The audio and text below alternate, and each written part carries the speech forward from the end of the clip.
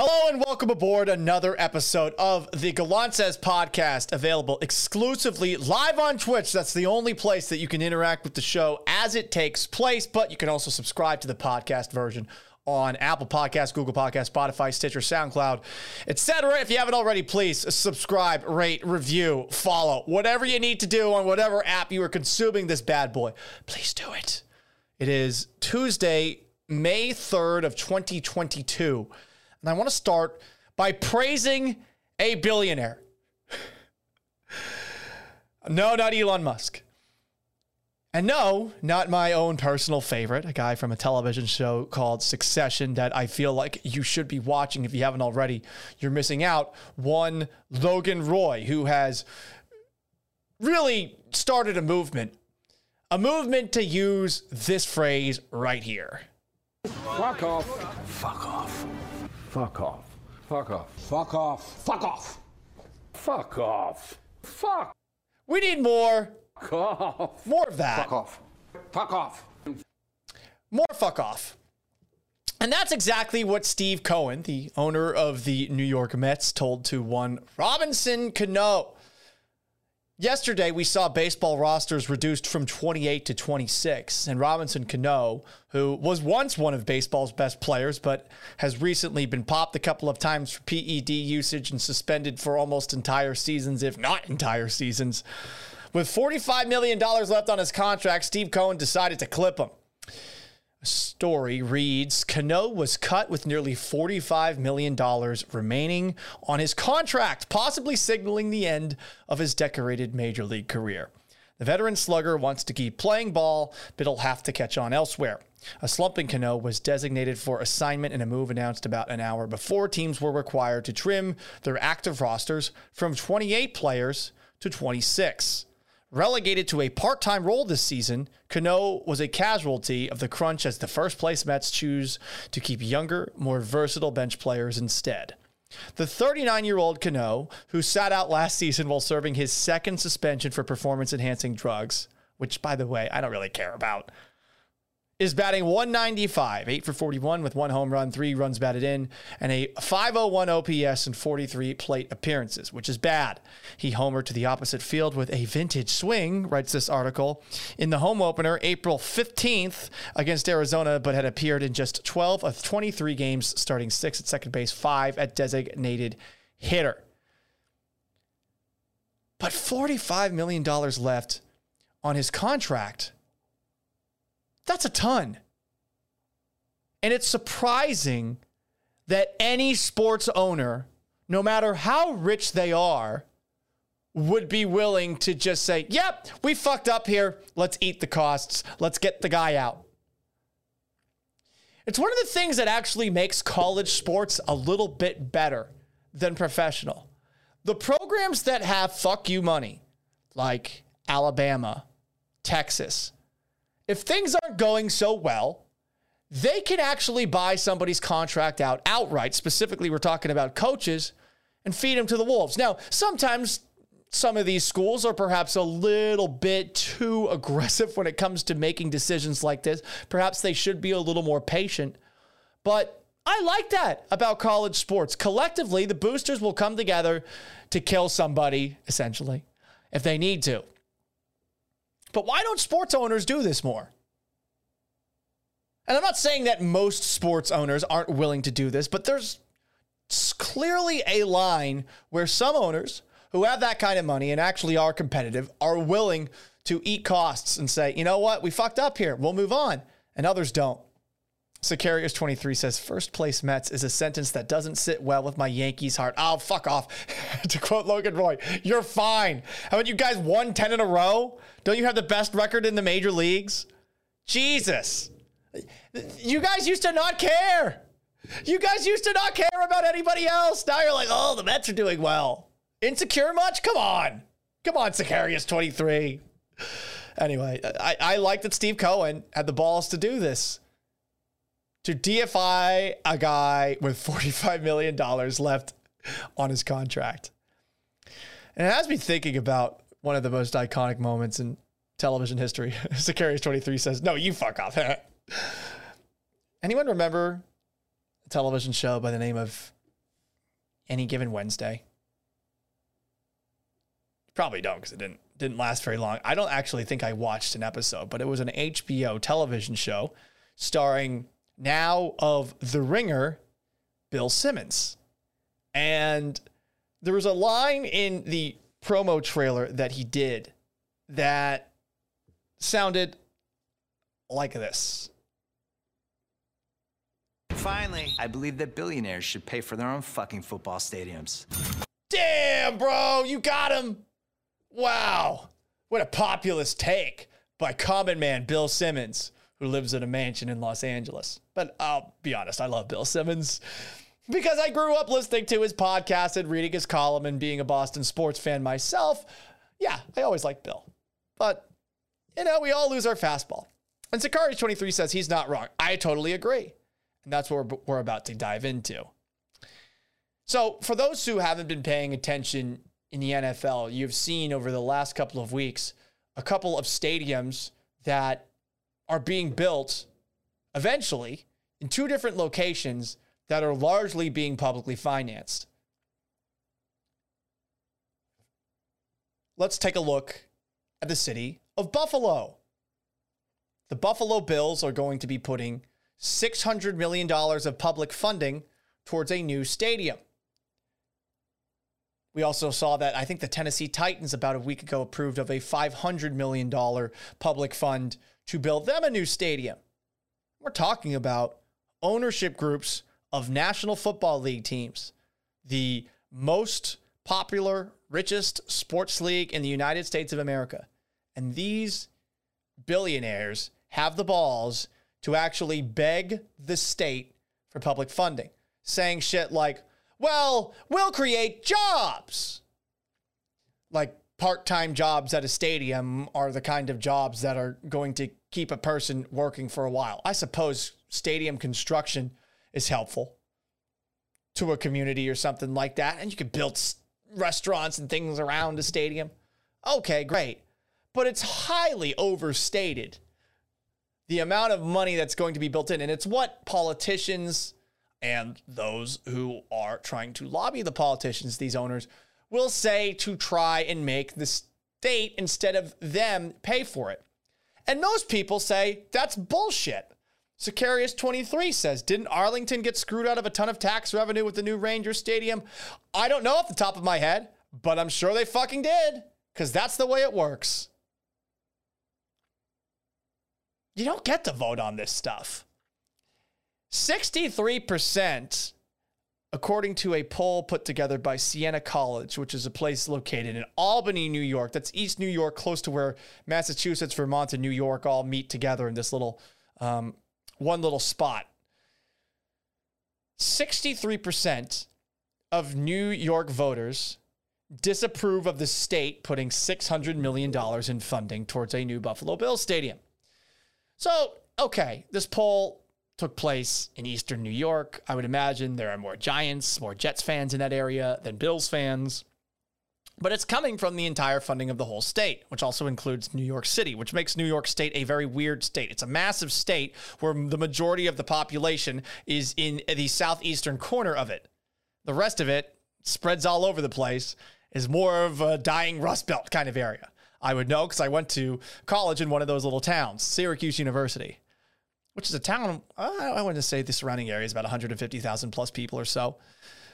Less than 1 in 4 people, though, in New York support this proposal. And it's funny because this never went to a vote, but if it went to a vote,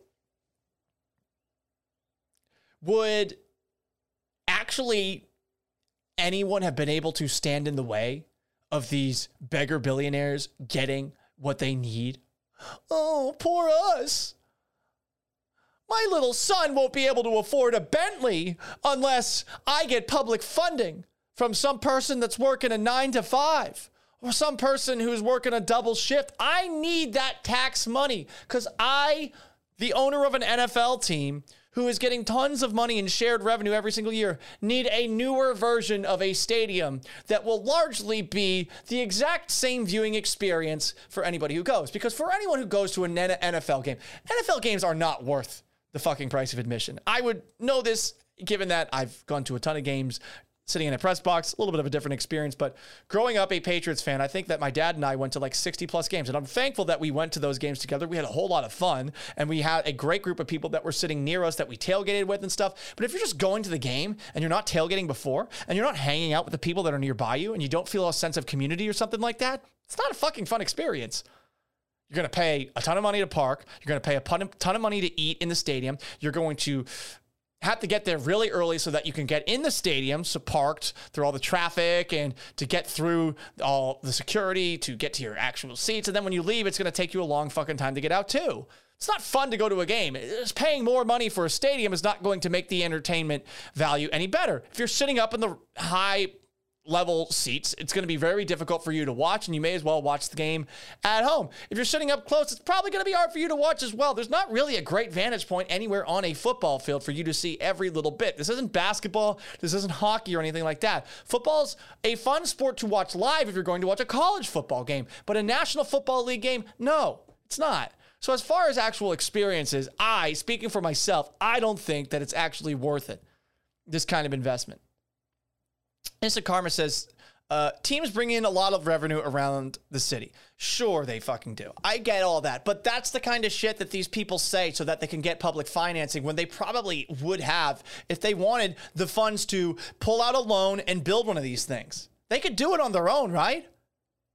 But they don't want to. They know that they can just say, hey, we'll leave if you don't do this, as opposed to taking it out of their own wallet.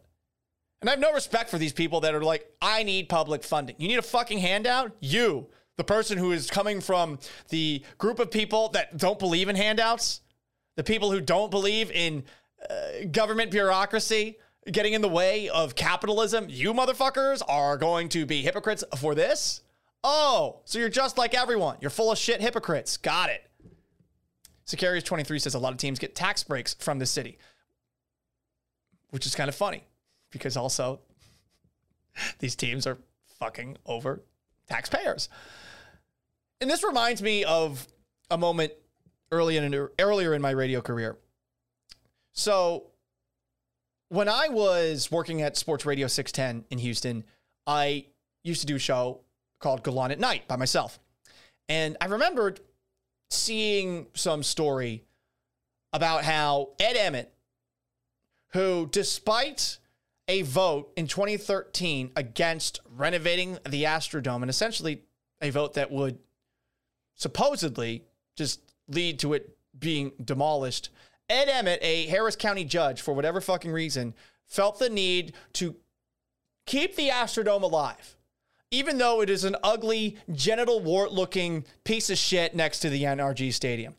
It's a piece of shit now. You can't tell me otherwise. You might have had great memories in it growing up, but, I mean, isn't this akin to, if you've watched the television show The Great, isn't this akin to having your dead mother in a visible casket with you at all times? I mean, it's like a dead relative's body. You decided, instead of taking it to a taxidermist, which is fucked up, by the way, right? Like, dead human being, taking them to a taxidermist so that they could be around you all the time. You're just like leaving a dead body around you. Like, it's Psycho. It's Norman Bates' mom sitting in the rocking chair in the basement. Like, that's what the Astrodome is next to NRG Stadium. It's a disgusting, decrepit piece of shit. Rat kingdom, overrun by bats, overrun by cats. Sicarius23 says it's an eyesore. No, yeah, it's ugly. And it's right next to NRG Stadium, which, look, it's getting up there in age. Hopefully that's not something that Cal McNair decides to take a look at a little bit further anytime soon. But I remember talking about how Judge Ed Emmett had made a proposal for $110 million, where I think of that funding, what was it?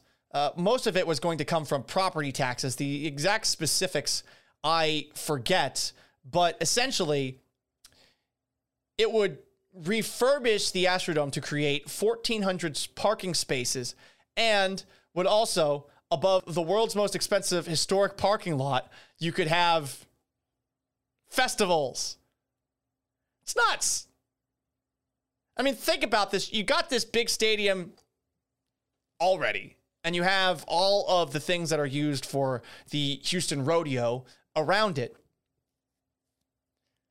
And you want to, instead of funding those things around it that are newer, you want to fix a stadium that hasn't had anything inside of it for essentially 20 years outside of like hurricane refugees. But that's what Ed Emmett wanted to do. And I remember one night on the radio, I said, this guy's a boob. Like, think about this. He's just obsessed with this idea of turning the Astrodome into something else. And we used to always get these crazy texting ideas about like what you could turn the Astrodome into. Let's turn the Astrodome into a giant skate park. Yeah. Hey, let's turn the Astrodome into a hotel, man. Yeah, that'll work out. Like all these ideas to turn it into something. But then when the bill is brought up, no one actually wanted to pay it. So Ed Emmett wants to turn it into something that no one would ever host fucking events in. Why would you want to do it in that? It looks ugly. There's no light that goes into it. It's going to be turned into a former stadium turned parking lot. You want a historic parking lot? So I called him a boob on the air. 10 minutes later, he actually called into the show. And I got to admit, Ed Emmett was actually pretty gracious considering I just called him a boob. But he still remained married to his boobular take that, hey, I need to have $105 million to build this parking garage / event center that had been voted against already. But fast forward, after I had that take, to February 13th of 2018, the Harris County Commissioners Court voted unanimously to move forward with a plan to renovate the Astrodome into a revenue-generating event and convention space. $105 million, which, by the way, was taking money away from possible investment in local flood control in the wake of, I don't know, a fucking hurricane, Hurricane Harvey, which took place in 2017. $105 million. Don't you think you could have used that? Why not? Especially when, again, you calculated that destroying this thing would cost about $29 million. And also when you just think about how every single year, I mean, you have to upkeep it. The Astrodome, which is just sitting there, costs close to $170,000 a year to maintain per the county budget. And there's nothing fucking happening to it. And Sicarius23 brings up a good point in the Twitch chat. Twitch.tv/Galan says, $105 million. We put this money, this arbitrary number out. $105 million. No construction project ever costs what it is initially said to cost. Think about all the shit you got to clean out first before you decide to turn it into a parking lot / event center. And the event center side of things would probably make this thing cost close to $500 million. So how the fuck are you going to do this? And they turned it into a landmark. So this can't be demolished anymore. I remember this took place in 2016 or 2017. January of 2017, the Astrodome was designated a state antiquities landmark. So it has special protections against demolition. So you can't demolish this fucking thing anymore. It's just sitting there like a dried up carcass right next to NRG Stadium. And the funny thing is, that plan, there has been zero progress made on it. And this is an article from 2020 on December 31st. Astrodome renovation plan without funding or Lena Hidalgo's support is all but dead. Good, right? Good. Where a third of that's coming from property taxes for $105 million, but it's obviously going to be more than that. Good. So I just wonder, how do we stop these beggar billionaires from completely circumventing democracy, what local voters want? How the fuck do we get local politicians to actually say to these people, whether it's Judge Ed Emmett or it's who's got this monomania with saving a fucking old genital wart, or it's an NFL owner who feels like I need public financing to build a new stadium as opposed to taking out a loan myself and building it myself. How the fuck do we get the local politicians here to actually have some balls and say, no, this is fucking ridiculous? How do we get that to happen? Because voting doesn't do shit, clearly. You can vote against something that involves paying extra money, and they will find a way, as Ed Emmett did, to make sure that you will not be able to let this go away, to let this die. By turning the Astrodome into a landmark, that fucking thing's just going to sit around wasting everybody $170,000 a year before someone actually decides to do something with it. What would Marty Bird do, asks Instant Karma 206. I think he would look the other way while he's getting fucked, because that's what he did with his wife, Wendy. Sicarius 23. Can't billionaires donate to the millionaire politicians? Oh, yeah. Forgot about that. Well, that fucking sucks. So let's just shift on into another topic, huh? How about that? I saw this video tweeted out by my co-host on Vanessa and Gallant, ESPN 97.5 and 92.5 earlier this afternoon. It's from Ryan Tannehill's press conference, which must have been a little awkward, seeing as the Titans drafted a quarterback in the third round that was thought to be a first-round pick, but maybe not the end of the world, right? I mean, it's a third-round pick quarterback.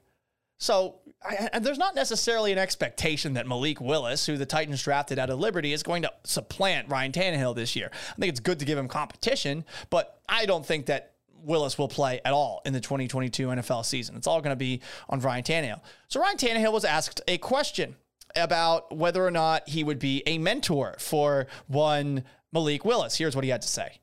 In a quarterback room in the same room, we're competing against each other. Start that again. In a quarterback room in the same room, we're competing against each other. We're watching the same tape. We're doing the same drills. I don't think it's my job to mentor him, but if he learns from me along the way, then that's a great thing. Okay, a couple of things to dissect here. First off, let's just highlight what the aggregation quote that will be on every single website going forward for the next 24 to 48 hours. It's Ryan Tannehill in the middle of this saying, I don't think it's my job to mentor him, but I don't think it's my job to mentor him. And he's right. It's not his job to mentor him. His job is to be the starting quarterback for the Tennessee Titans. And I think anyone who has a problem with him saying that doesn't understand how competitive the NFL is. You are obligated to no one else in that league but yourself. Yes, there's an idea of team and sucking it up and playing for the sake of your team. And I'm sure that Ryan Tannehill actually wants to do that. But he is not obligated to help a fucking third-string rookie quarterback learn how to play in the NFL. He's not. So I'll actually stand with Ryan Tannehill here, even though I am not a Ryan Tannehill fan. Not just because I don't think he's that good of a player, but also because of another story that we'll get to in a moment. I do think it's kind of funny that he says, well, maybe Malik Willis can learn from watching me. I don't know how much he's actually going to learn, but he is right. Like, that's the only obligation that Ryan Tannehill has, is to do the best job that he possibly can. If Malik Willis decides to ask for help, great. And it would be good of Ryan Tannehill to give Willis help when necessary. I could understand why he might be a little bit petty. He might be like Brett Favre was with Aaron Rodgers, or like Aaron Rodgers supposedly has been with Jordan Love. I would get that entirely, and I wouldn't even really hold it against him. But I do think that someone really confident in themselves would say, fuck it. If he's asking me for some help, I'll give him some help. But it's funny that we're going to highlight that quote. And I know Vanessa tweeted that out. It's not the best look. I don't think it's a bad look. I really don't. I feel like for Ryan Tannehill, his number one responsibility is to win football games. And does Malik Willis help the Titans win football games in 2022? Doubtful. He's a backup quarterback. If Ryan Tannehill gets hurt, then yeah, okay, you would want Malik Willis to be as ready to go as possible, but that is not on Ryan Tannehill to teach him. Tannehill's responsible for himself. Malik Willis is responsible for himself. And if Malik Willis is, as he has been described by so many people, a very thoughtful, caring person, I'm sure that Malik Willis will probably realize, you know what? This is Tannehill's job. I would like to have this job eventually. I'm going to respectfully pick his brain as much as I can in a way that doesn't drive him crazy. I'm going to be responsible for myself, and I will hope that things work in a way that eventually sees me as the starting quarterback for the Tennessee Titans. But I don't think we should be lambasting Ryan Tannehill for this. We should be lambasting Ryan Tannehill for a story that I'm not sure many of you are aware of. And it comes from our guy, Aaron Wilson of the Pro Football Network when he was there back in 2015. This was after the Dolphins had lost to the Jets and Joe Philbin had been fired by the Miami Dolphins. It was an extremely tense week in London, wrote Aaron Wilson. Frustrations had been mounting for weeks and escalated Saturday during practice prior to the game between the Dolphins and Jets. Philbin has been struggling on how to handle his franchise quarterback, Ryan Tannehill, who had been getting rattled even in practice sessions. On Saturday during practice, Tannehill, after a couple of practice squad players forced turnovers, made negative comments toward them, including saying, "Enjoy your practice squad paycheck, enjoy your practice squad trophy." That's an assholish thing to say. You get picked off, you can say, fuck off. You're going to go that much further. Those guys are trying to help you get better. Those guys are trying to help your defense get better too. The article from Aaron Wilson continues. Sources say this has been going on for the past few weeks as the practice squad players have been intercepting Tannehill and frustrating the former Texas A&M wide receiver turned quarterback. The frustration for Tannehill stemmed from the entire situation as well, as the Dolphins haven't won a game since the season opener. Tannehill is an extremely competitive person, and the struggles of the offense have angered him significantly. Philbin told the practice squad players to take it easy on Tannehill to not affect the young quarterback's confidence. However, that didn't prove to be an effective strategy. That is hilarious. That is absolutely hilarious. And it's something I will always hold against Ryan Tannehill. But if you're going to come after Ryan Tannehill for those comments that he made about Malik Willis, I feel like that is a much better thing to say about a guy 7 years later. I'm not expecting Ryan Tannehill to help Malik Willis out. Malik Willis shouldn't expect it either, and the Titans shouldn't either. It's a competition, and you're hoping that competition is actually going to get the best out of Tannehill. It's going to get the best out of Malik Willis, too. There is a no-lose scenario in bringing in someone like Malik Willis behind Ryan Tannehill. But, again, expecting the guy to basically be his teacher, his babysitter. I feel like if you're going to criticize Tannehill for that, you're being unfair. Look at me, defending Ryan Tannehill. One last segment before we hit the road. I've always wondered what the fuck the Met Gala is. The Met Gala, or Met Ball, formerly caused the Costume Institute Gala, or the Costume Institute Benefit, is an annual fundraising gala held for the benefit of the Metropolitan Museum of Art's Costume Institute in New York City.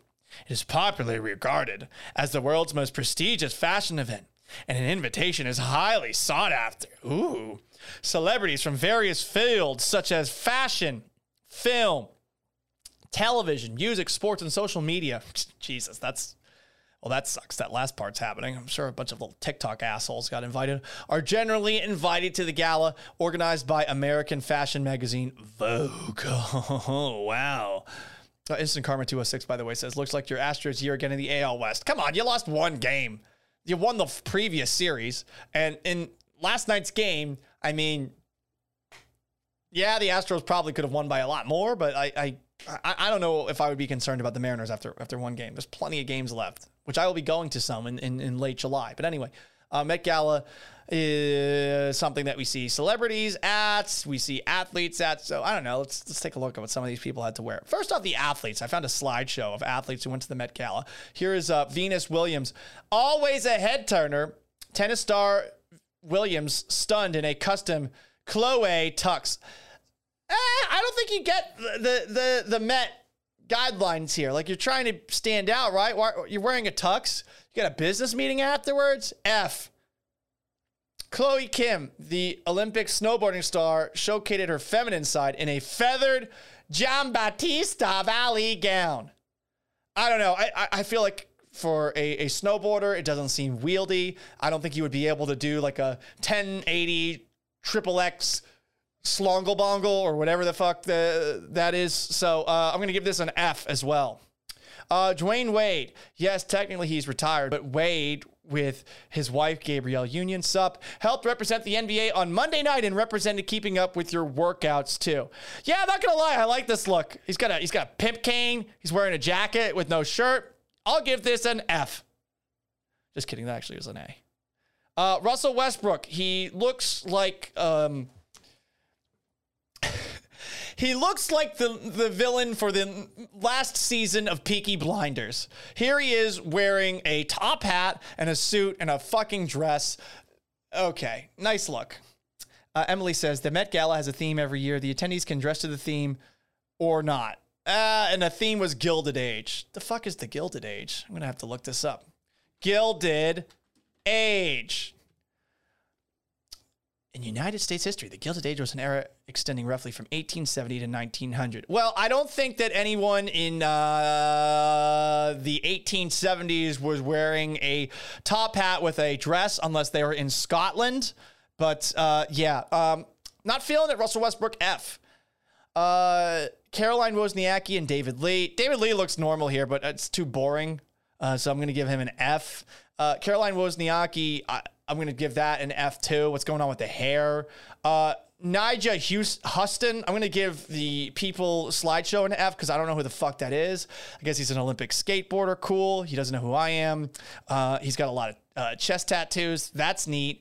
And then Odell Beckham Jr., what the fuck? He looks like a mage in Skyrim wearing sweatpants. I'm going to give this an F as well. But I do like the emerald green color. What else?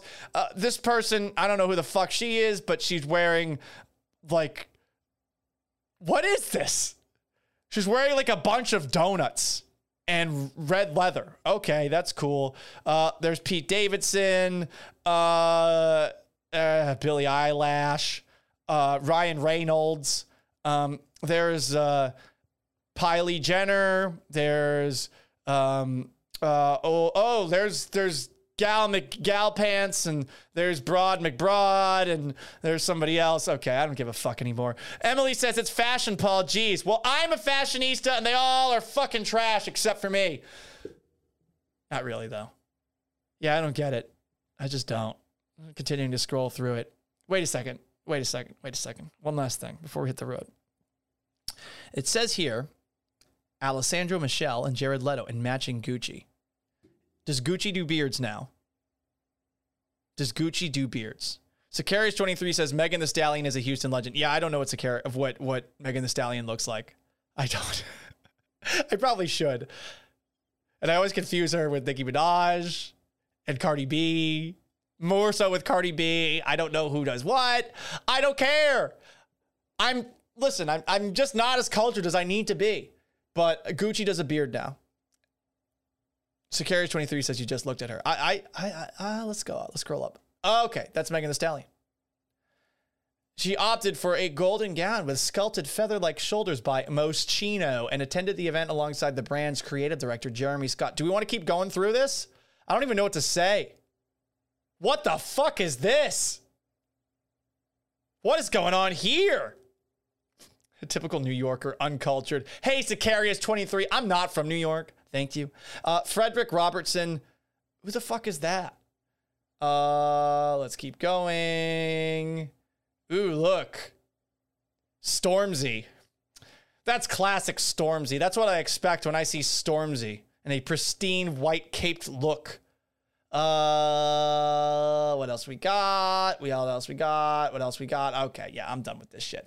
I went to college there, Sicarius23. Anyway, thank you for joining me for this edition of the Gallant Says podcast. It is available wherever you get your podcasts. You probably want to watch this, twitch.tv/Gallant Says, if you want to see my just terrible takes on the Met Gala. Also, if you haven't already, subscribe to the Gallant Says podcast on Twitch, twitch.tv/Gallant Says, but also Apple Podcasts, Google Podcasts, Spotify, Stitcher, SoundCloud, etc.